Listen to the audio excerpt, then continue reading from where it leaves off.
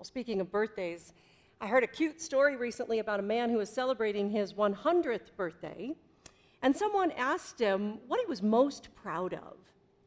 And the man said, "I don't have any enemies." And the person said, "Wow, that's remarkable. I mean, after such a long life, congratulations, how wonderful." And the birthday boy said, "Yep, I've outlived them all." Now, I have no idea if that's actually a true story, but I do know that the absence of an enemy in our lives is not a mark of holiness. I used to think it was. I didn't want any enemies. I wanted everybody to like me. Does anybody else suffer from that affliction? But being liked by all people all the time is not a straight shot to heaven. In fact, just even thinking about that makes me cringe a little bit. God's expectation is not that we're going to be the most popular cool kid in school. And that's okay, because you know who else wasn't the most popular? Jesus. I mean, talk about enemies. Jesus is constantly having to remind his disciples that the world will hate them. People will hate you, he would say, but just remember, they hated me first. You see, there's an assumption by God that we are going to have enemies. Not everybody is going to like us. And that's kind of reassuring in some ways, isn't it? Kind of takes the pressure off a little bit. I know my mom used to say, "Not everybody's going to like you, Charla," but I didn't believe her. You know, I thought I knew something she didn't know. Mom, of course everybody's going to like me if I just behave in the right ways. But then here's God saying to us, making it perfectly clear, not only is that not the case, but that enemies are to be expected. And God is much more concerned with how we treat those people than whether or not we can win them over with our wit and charm. We will have people who don't like us, who don't agree with us, who think that we're stupid or stuck up or both. There will be people who challenge our values or who we challenge theirs, and they will never let us live it down. So let me ask you a question. How many of you have ever been hurt by someone and you wanted to hurt back? Right? You don't have to do a show of hands. It's okay. Because I know where that comes from. But if someone yells at you, you want to yell back. If somebody says something unkind or downright mean, you're tempted to just give it right back to them. I'll never forget at a high school reunion I was at many, many years ago. I watched as a male and female student reunited, and when they came together, for reasons I can never explain to you, this young man looked at this young girl that we graduated with and said, "Wow, you gained weight." And without missing a beat, she looked at him and said, "And you got bald." You know, it's kind of a funny story, but I think that as I walked away, I just thought, you know, it's a great example of how quickly we can engineer those feelings of revenge. I feel hurt, so I'm going to hurt back, right? You've probably heard the phrase, hurt people, hurt people. Hurt people, hurt people. Because when we are injured in mind, body, or spirit by someone, we have a natural instinct to want to fight back, defend ourselves, armor up a little bit, defend our egos that have been hurt. Violence begets violence. And this happens over and over again in everything from family dynamics. You know, mom uses a harsh tone of voice and the kid lashes out and says, "I hate you." Bar fights to football fields to nations. You hurt us, we're going to show you who's boss, right? Revenge. And lurking underneath that revenge is this cultural dynamic of self-protection. We want to protect ourselves, protect our way of thinking, of being, of feeling, of showing up in the world. Protection and armor. We build our whole identity around things like our careers, status, social circles, politics. And then we find like-minded people within those spheres. Then we have this ethos of the enemy of my enemy is my friend. So we wind up aligning ourselves with people who hate the same kind of people. Why do we do that? It's all about me, my identity, myself, and how now I can justify it because I've got all these other people. I got to protect my tribe. But Jesus said to us, for God so loved the world. He didn't say God so loved your tribe. He didn't say God so loves your sports team. He didn't say God so loves your church or your neighborhood. He didn't say God so loved the Republicans. God so loved the Democrats. In fact, in honor of Washington's birthday this weekend, I'll give you a little tidbit. Did you know that George Washington said one thing will be the enemy of democracy? This was in his farewell speech to the United States of America. The first president of the United States said that the political party itself was the enemy of democracy. And he said it's because it kindles animosity and provokes the occasional riot and insurrection. The President of the United States said that 225 years ago. Tribalism, revenge, enemies. But Jesus said, for God so loved the world. And Jesus said about showing us how to love that world too. Which is all well and good when we hear Jesus talking about loving our neighbor, loving the poor, loving the stranger, loving the oppressed. We like to hear stories about loving the sinners, loving the strangers, loving ourselves. You know what we don't like to hear so much? Loving our enemy. That we should be like God, who was kind to the ungrateful and the wicked. That's what Luke tells us right here in this gospel this morning. In chapter 6, verse 36, he said, God is merciful to the ungrateful and the wicked. We're supposed to be like that, Jesus says. But those people who hate you, yeah, do good to them. The ones who curse you, bless them. The ones who strike you on the cheek, just give them the other cheek. If someone takes your coat, go ahead and give them your shirt. Give to anyone who begs from you. And if you give someone something, don't ask for it back. This is how we're supposed to treat our enemies, by loving them. It's the most countercultural thing on the planet. Are you kidding me? I mean, nope, love him. But she just, nope, love them. And here's the part that I find most fascinating.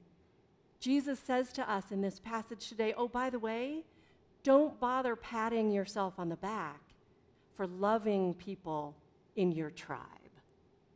That's easy. That's like low-hanging fruit, right? You don't even have to raise a finger for those folks. They're already in your camp. No, Jesus says, what I'm asking is hard. I get it. And it's what we do anyway. Bishop Michael Curry of the Episcopal Church said recently that Christians do not demonize other people, whether on the right or the left. Followers of Jesus' teachings, he said, don't put down people who are of different faiths. They don't put down Muslims. If you follow Jesus, he said, you don't put down immigrants. You don't put down people whose politics differ from yours. Instead, Bishop Curry said, just love the way Jesus loved. I love that. Just love the way Jesus loved. Love your enemies. Do good. Expect nothing in return. Be merciful to the ungrateful and the wicked. It's hard, but it's what we do. And we do it for our own good as well as for the good of the other. We don't do it because if we don't hate our enemies, God will love us more. We don't do it because if we engineer revenge on someone who wronged us, God won't let us into heaven. That's not what's being said here. We love the way Jesus loved because to do anything else will kill us from the inside out. It will rot us. You might remember the Star Wars movie, I think it was Empire Strikes Back. Yoda convinces Luke Skywalker to go into this cave, right? This deep, dark, scary cave. But he says to him, don't be fearful, although Yoda probably would have said something like, be fearful, not you. But thank you. He convinces Luke Skywalker to go into this cave, and he says, don't bother taking your weapon with you even. You have nothing to be afraid of. Of course, Skywalker doesn't listen to him. He takes his weapon because he's scared, right, and going into that cave. And who does he come across? Darth Vader, his sworn enemy. And so, of course, he takes his weapon, and he chops off Vader's head, or so he thinks. Because when he looks down at the ground after killing Darth Vader, he realizes that what he has really done is kill himself. The person that he's looking at on the ground is not Darth Vader, but Luke Skywalker. It's this very confusing and sort of surreal scene, but my takeaway is that our fixation on killing our enemies, whether figuratively or metaphorically, or really, killing our enemies, hatred, violence, oppression, it's all born out of fear. Fear of other, fear of not being enough, fear of change, fear of God's wrath, fear of needing to protect myself and my interests at all costs, and that fear will eventually drive us to the dark side. And what we wind up doing is killing ourselves from the inside out. If we really want to follow Jesus, we are supposed to live as he lives, fearlessly and mercifully and generous beyond comprehension. To love this way means having at least the hope in our hearts of harboring goodwill toward everyone, including our enemies, and then acting on that goodwill that we have. Jesus tells us that even the golden rule here, do unto others as you would have them do unto you, is insufficient here. Jesus mentions it, yes, right there in verse 31 in today's reading. He does say, do unto others as you would have them do unto you. But then he goes on to make it clear that we're not supposed to just treat others as we want to be treated. We're supposed to treat them as God would treat them. See, God knows that even though the command to love ourselves is included in the command to love, we're not very good about that. And so he ups the bar. Don't love them like you expect to be loved. That won't be good enough.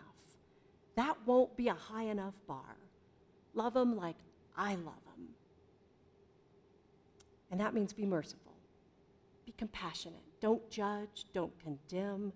Listen more than you speak. Seek to understand. Find common ground. Forgive.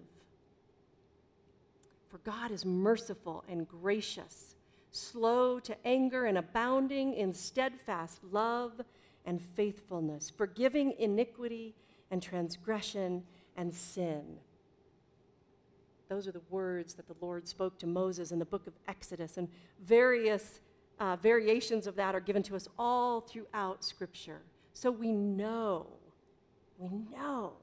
who God is and how God loves. And now Jesus is asking us in no uncertain terms to do that. Here in the Gospel of Luke, Jesus is telling his disciples also that this is a way of life. It's a matter of course. He's not setting this up as some ideal way of behaving, something that's supposed to be aspired to, but never really gotten there. No, Jesus is expecting his disciples to actually live this way.